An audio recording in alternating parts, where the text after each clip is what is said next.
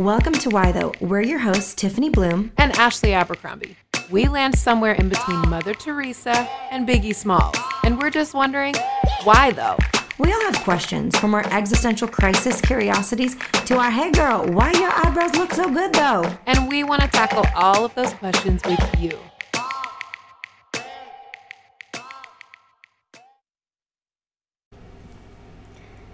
Here we are. Welcome back to Why Though. I'm Tiffany Bloom, one of your co-hosts, and today on this episode 3, I'm interviewing Ashley Abercrombie. So we're titling this, Why Ashley Abercrombie Though? And here's the best part. She has the coolest name. You know you love her name. It's just fabulous. I mean, when you think of her name, you think of those jeans you wore in high school. Yeah. So, which may or may not be a good thing. Yeah. I mean, you saved up like $97 to buy one pair of ripped jeans. Totally. So, I mean, it's exciting. It's exciting. But today you're going to hear Ashley's story. Last week you heard mine, and today you are going to hear why she is the way she is and how she got to the place she is today. So, Ashley, tell us a little bit about what you do now and then how you got there. Yeah, okay. Well, my husband and I live in New York. We live on the island in the borough of Manhattan in Harlem. We have 2 little boys. We also live here in our apartment with my beautiful mom, and I love what we get to do. Recently, I just became a full-time writer, which is the craziest thing ever. Very similar. Yeah, it's crazy. If you heard Tiffany last week, you know that she's doing the same thing. And so I'm really living out some of my dreams that I prayed for more than 20 years ago. So, you know, don't let anybody ever tell you there's a suddenly. Suddenly takes a very long time, which is true. There's a reason it has so many letters in the word suddenly. Yeah. Say a word about it and lots of syllables. Oh, yeah. So yeah, but on the journey to getting here, I mean, I grew up in a very tiny little town called Eden. It's in North Carolina, which was a beautiful place to grow up. I had amazing friends. We had an awesome community. You didn't have to lock your doors or your car. In fact, my first car was a Geo Pink Tracker, so I actually would leave the keys in and the doors unlocked with a little prayer that someone would steal that puppy. It never happened, I think, for obvious reasons. Also, someone in my family used to call it a pregnant roller skate. So there you go. Nobody wants to drive that. I would have stole it if you needed me to. Thank you, Tiffany. I wish we would have known each other then. There you go. There you go. So yeah, it was a great town. One for the team. Yes, you would have, and I appreciate that about you. We would have done great things with that insurance money. So yeah, growing up there was awesome. And at the same time, in the South, at least where I'm from, and this may not be everyone's experience in the South, of course, but my experience was that you can be known by everyone and not be known at all. And so everybody knows everything about you, but they really don't know anything about you at all. And so growing up, what I perfected was wearing a mask. And I really perfected pretending and performing and just being able to kind of go through the motions. I could be in the worst pain and just show up with a smile on my face and act like everything was okay. And I was able to do that growing up. And then when I left for college at 18, I left on a scholarship to the school that I ended up going to, and just was an athlete and just had, you know, big hopes and big dreams. In high school, I was like president of everything, captain of everything. I also was a cheerleader, Tiffany, by the way. No. Y'all, I am 6'2". Listen, why in the world was I trying to be a cheerleader? I mean, I hit 6'1" by the time I was 15. This is ridiculous. I don't know why they let me on that squad, but they did. They needed well, probably because they did, and they needed all the booty shaking that we did during the halftime. So I was happy to oblige at that time. Oh my goodness. But when I went off for college, it was just, I was completely overwhelmed. Honestly, all my classes had 300 people in them. I went from a hometown that was 14,000 people to a college campus that had over 40,000 people. My smallest class was larger than 50, and I had never been in a place where I could hide so well and where my teachers weren't there to sort of affirm me, where I didn't have coaches who were really invested in my life. And so I started to fall apart, and I began doing drugs, and I had developed an eating disorder because as a pretender and as someone who wore a mask, the only way that I knew how to get rid of my pain was to either self-harm or to drink myself into a tizzy or to binge and purge. And that was the only way I knew how to share, because I didn't know how to take my mask off. I didn't know how to have reciprocal relationships. I knew how to let lots of people tell me what their needs were and what kind of advice they needed. And I was happy to be there and be available for them. But I didn't have the courage or the strength to do the same. I didn't know how to say, I have a need. And so as I began to mask even further with drugs, alcohol, eating disorder, I began to do not so great in school. And then 2.5 years in, I was raped on campus by a guy that I knew, and didn't know well, of course, but it was a super difficult part of my life to have that experience. And I remember the next morning waking up and going to work as if nothing had happened to me. Oh my God. Because it was the only way I knew how to process life, was just to act like it didn't happen and just keep it moving, like stick that somewhere in the recesses of my heart and mind and just keep going. But of course you can't do that for very long before it all starts to catch up with you. And that was true for me too. But what I decided to do was leave. Like, I need to get as far away from this place as possible. And I wasn't doing well in school anyway. So I went to go visit our dean. I gave up my scholarship and then just started having real conversations with my mom about what I could do. Did I need to move somewhere? Was I going to travel and do stuff? I was studying textile, apparel design and management. So I really wanted to work in fashion at the time. So I ended up moving out to Los Angeles, 3,000 miles away from my hometown.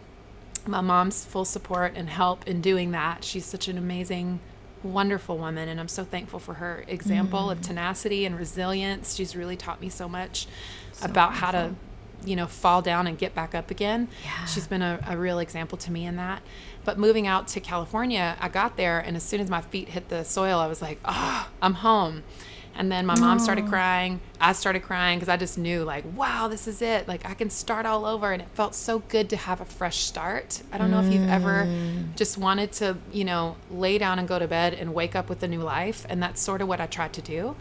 And then I realized, man, everywhere you go, there you are. Like, how annoying is that? With you. Yes, it's like everything was awesome for 2 months. Then I'm like, crap, all these skeletons in my closet are still there. Like, all these things that are bothering me and tormenting me, the past that I hadn't dealt with, my eating disorder that I was not dealing with, the drug and alcohol addiction that I wasn't dealing with. It was all still there. And I ended up working while I was hoping to go to school, which I did not end up doing, but I ended up working at a restaurant that I had also worked at in North Carolina.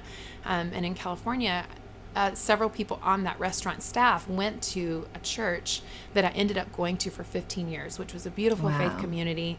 Ended up being a part of meeting some of my best friends. I met my husband there. And they all were like cool Christians. I don't know how to explain it to you, but I'd only known like super judgmental Christians that would call me names when I was in college or judge me for my choices. Never one time. Oh, and they also would always use the phrase like, if you just knew Jesus, or I want to take you to my little FCA meeting so you can get saved. And I'm like, first of all, I got saved in 1988, which you would know if you bothered to ask me a question. Like, why do we do this to people? We act like we're the be all end all, as if we're the only people who've ever had a faith experience. You know, it's ridiculous. And so anyways, I ended up meeting these great Christians, and they actually never invited me to church, but they took me to dinner. They went out to coffee with me, just invited me along into their life. Like, it was just a very natural, organic process. And then at nighttime, I would go out, I would party, rage at the clubs, do drugs, drink. And they would drive me home. They'd drink Diet Coke and hang out. And it was two big things happened. One, it was the first Christians I'd ever knew who were like that. And two, there were several men in that group, and they were the first men who didn't try to sleep with me, who didn't have some sort of ulterior motive. Like, they actually treated me like a sister. And so after several months of that, I was like, can I come to church with you? Like, I have never met Christians like you in my life. I ended up coming to their church.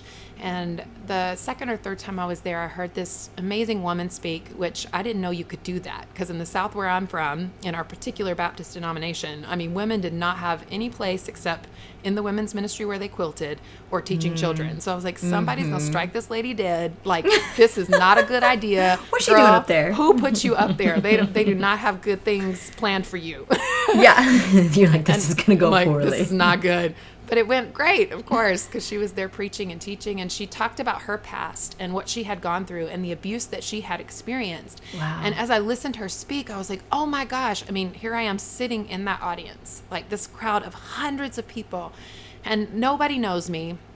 And I'm sitting there listening to her words, and I'm like, God, if that is true for her, why wouldn't that be true for me? Like, why, if you did all that for her, like this lady that I don't even know, who's up there preaching with so much power, God, why couldn't you do it for me? And I made a decision that day to to follow Jesus and to begin to walk on this faith journey with him. And it wasn't perfect. It was so messy. I had a recovery journey ahead of me that you just would not believe. I mean, I had major healing to do. I had to uproot a lot of things from my past, and the process has taken years, but I'm 15 years sober now. Amen. Yay. 15 years healed from eating disorder, from overdoing it with alcohol. I haven't used drugs in 15 years. Come on, girl. And so it's just been a huge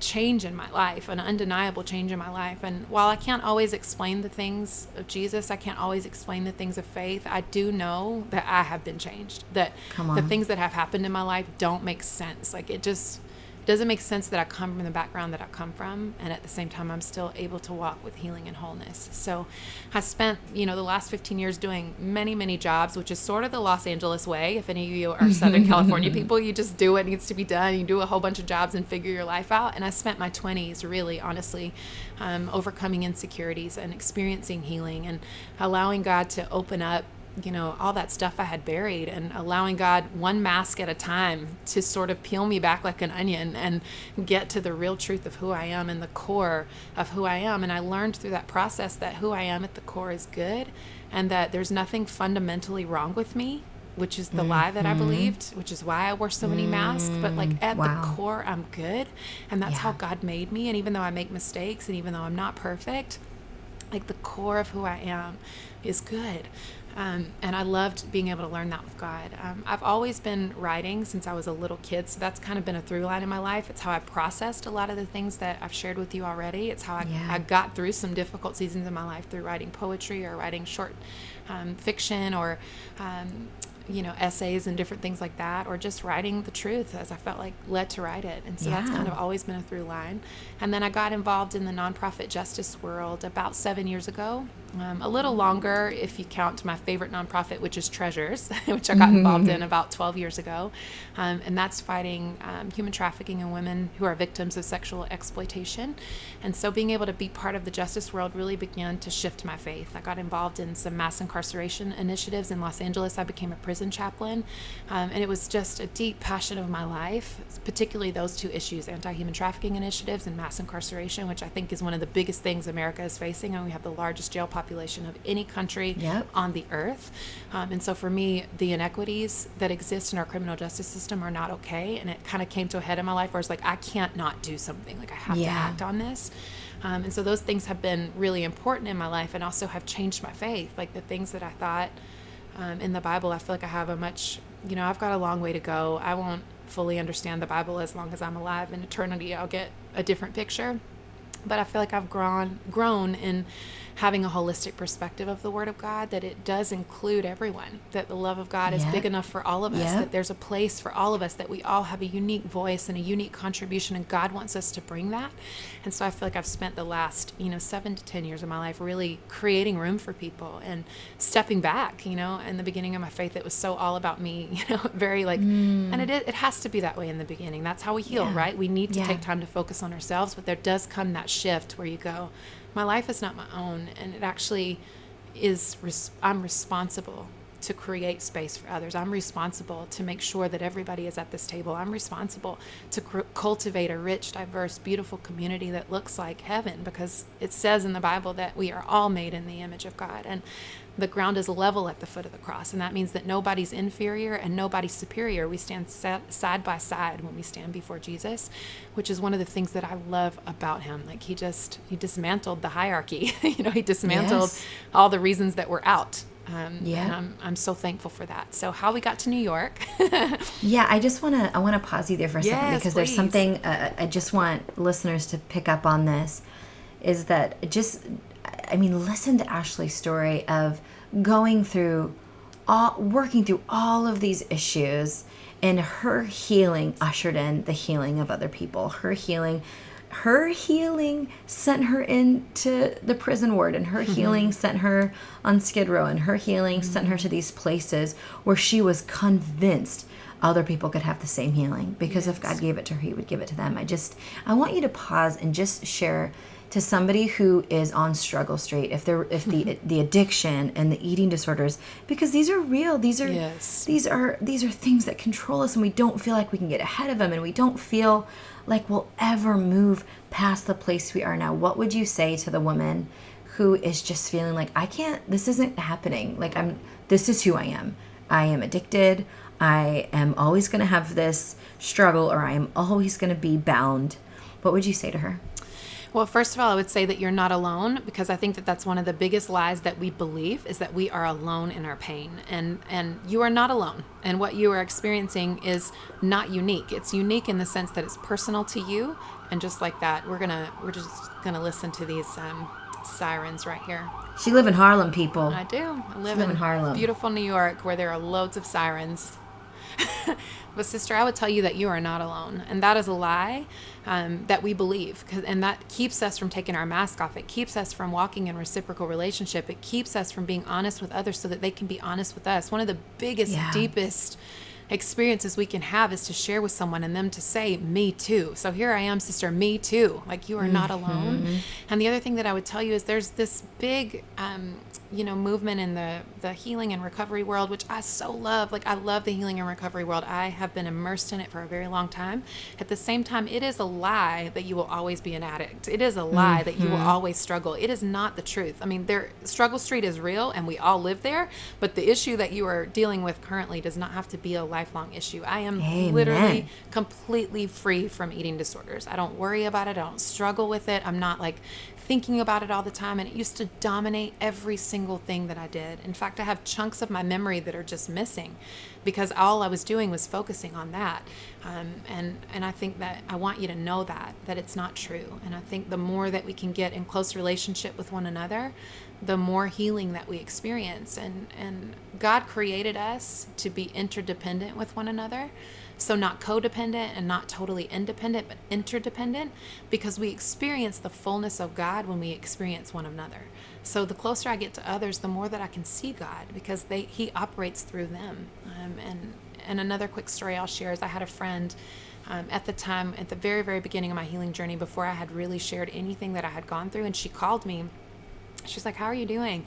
And I was like, oh, I'm fine. And then I redirected like I always do, like, oh, so how are you? And how was your day? And asked a million questions so that I could, again, avoid being known. And when we hung up the phone, like 15 minutes later, she showed up at my apartment door, knocking on my door. And when I opened it, I literally fell on the floor in tears. And she just got down on the floor with me, and she sobbed with me. She felt my pain. And it was one of the most powerful, life-changing experiences that I had ever had. And it did something to me. It reminded me that I wasn't alone. It reminded me that people could see me. It reminded me that I could be a mess, and that's okay. Like, it's okay to not be okay. It's okay. And through the process of being known, that's where I really found healing. And the process of her allowing me to know her, that reciprocity, is where I really began to uncover so much of my value and uncover so much of my worthiness. Because I realized, like, not just that God loved me, but that people loved me just as I am. Wow. And that changed everything for me. Life-changing experience. Do you feel like growing up in, as you said, the faith community that you did back in North Carolina, that it wasn't okay to stay broken for very long? Like, and I feel like in it, I could really broad stroke this, and forgive me if you don't agree with me, listeners, but I feel like sometimes in the faith community, it's not okay to continually be broken. You need to fix it. God can do a work. You can go to get your prayer at the altar, and then you're done. It's fine. Everything's perfect. You're amazing. You have, your great house and a dog, and everything's fine. But when our brokenness lasts longer than 17 seconds, people don't want to deal with that. Therefore, you must pretend like things are okay, because you don't want to be the problem person. You don't want to be the problem lady who just can't seem to get over X, when really you're just on a journey of healing. Yes. And that takes longer than 17 seconds. Yes. I mean, it's also true. I think it's a human struggle. I mean, number one, humans don't want to slow down to go through a full process of healing. Number two, other humans don't want you to slow down and go through a process of healing. And more specifically, being a woman in the world today, whether you're in the South or you're in a church or you're in a business or you're in the boardroom, like, being a woman today means that you don't get to stop and have emotions, because that has so many implications. That has such a stigma attached to it. And so I think The gender issue is a big one here, where we're just taught like, hey, you're supposed to be strong. You're supposed to be strong for everybody else. And even if you're not supposed to be strong, maybe you're supposed to be submissive. But either way, whether you're taught to be strong or submissive, you are not allowed to fall apart. You are not allowed to have emotions. You are not allowed to be angry. You are not allowed to feel anything other than pleasing people. And I think it's a real issue in our world. And for me, I was like, I'm not having it. Like, I'm too old. I'm too annoyed. Like, I'm not going to put that mask back on. Yeah. I'm not going to bow to the pressure that exists in any environment, whether it's in the church or it's in, work or wherever it might be. I'm not going to bow to that pressure that I can't be a human being who's struggling. And I have found the more and more that I walk out of that and the more and more vulnerable that I am, it just releases. It creates safe spaces for people to be. And that's the kind of person I want to be. And I encourage us all to do the same. And it's messy. Sometimes you get it wrong. Sometimes I'm a little bit, in the past, I'd share too much, and have to realize like, whoa, okay, that wasn't a safe person. I need to pull it back, so it's not perfect. It's messy. It's gray. It's not black or white. But I would rather make some messes and not hit the mark sometimes and be free than I would to walk in all this bondage and have to keep pretending and performing. I just can't do it again. It's so powerful. And okay, now talk about pretending, performing. You live in Manhattan, as you mentioned before. What's that like with this freedom that you found in Christ in the busiest city in America? Yes. Well, I think that one great thing about Manhattan, for those who don't live here or maybe have a different perspective about it, it's like people, yes, human beings pretend and perform because we're taught and wired to, because we're scared, to really be vulnerable, be who we are. But the truth is, in New York, everybody's moving so fast, they just don't care about you. So it actually just doesn't matter. It's like nobody cares. They don't care what you're wearing. They don't care what you have on. They don't care how you talk. They don't care what you're doing with your life, because like, I don't have time to fool with you. So in a way, it's like, great. And then in other ways, pushing past some of those communal barriers that are here. It's no different than being in the South or being in Los Angeles, like pushing past the fact that people are time poor, pushing past the fact that people are money poor, pushing past the fact that people don't have margin in their emotions or their life or their relationships. I mean, we have to continue to push past that so that we can be known. So it's just they're just new barriers that we have to keep kicking down. But I love being in New York. We transitioned here because we were invited to. We pastor a church in downtown Manhattan in the financial district called Liberty. And I love our church and love our pastors. And it's been an amazing experience. But Cody and I happened to pastor the lower Manhattan one. And when we first got to New York, I'm telling you guys, I was just drowning. I'm like, can somebody throw me a life jacket? Like, is this, what's happening? Drowning. And then I feel like 6 to 9 months in, I felt like, great, I'm doggy paddling. Like, I'm alive. And now I feel like, okay, great. Like, I've got a killer doggy paddle. I am not swimming, but my doggy paddle cannot be messed with. Like, I am unstoppable. Oh, but that would make for some strong quads, though. I'm for that. I'm telling you, I got leg muscles for days. You do. And just to clarify, you mentioned you have pastors, but you are pastors of a campus. Yes. Do you want to share? Liberty is a multi-church or multi-campus church. Yes, it is. In New York City, hence why her husband and her pastor the campus downtown, Yes. But there is other campuses. There are, yeah. We have eight churches around the globe, and we have the Financial District Church, which we love. Amazing.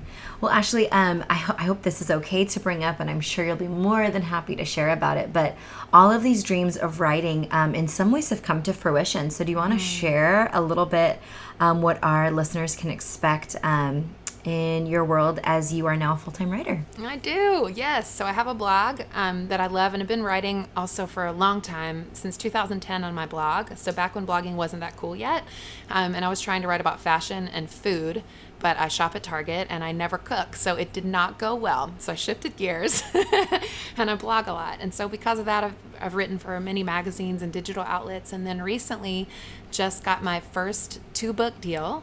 So I am releasing my very first book in the fall of 2019, and I could not be more thrilled to bring this offering to the world, this 20-year in the making offering that I'm very excited to give. If you haven't already figured out, Ashley's voice and her take and perspective are so unique and so welcome and so needed in the world today. And you are going to be better for it by checking out her blog. She is my favorite blogger. I mean that, Ashley. Even if we weren't friends, you're good at it. It is ashabercrombie.org. You're going to want to check that out. And I'll have that in the show notes as well. So you can check that out. And obviously you'll be looking forward to her book coming. Yes. It's a long labor. We got a 12-month labor here. That's right. Yes. But it'll be worth it all. So exciting. Anything last thing you want to share, Ashley, before we wrap up? No, I'm just so excited to continue to get to know our listeners. And Tiffany, I love doing this with you. One of my best friends, and I'm just so thankful. Oh, we are having way too much fun. Yes. Hey, I just feel like our listeners need to know that I have approached Ashley 3 times to do a podcast, and I finally wore her down. I said, this is my dream. I've had this dream since like 2007. I wanted to do a podcast. And I said, the only person, I don't want to do an interview style. That's not quite what I was thinking. I said, I want to do just a co-host, and we talk about important issues. And I got her to do it. I didn't have to offer my firstborn. I didn't have to get her a cupcake. I just said, let's do this. And she said yes. And here we are, living our best life. So yes, we are. She's amazing. Definitely go check out her blog. And we cannot wait to have you back next week. See you then. Bye. Bye-bye. Hey, listeners, remember to subscribe and comment. It helps others to find the show. To learn more about Tiffany's writing, speaking, or books, visit TiffanyBloom.com. To learn more about Ashley's writing, speaking, or books, visit ashabercrombie.org. See you next week.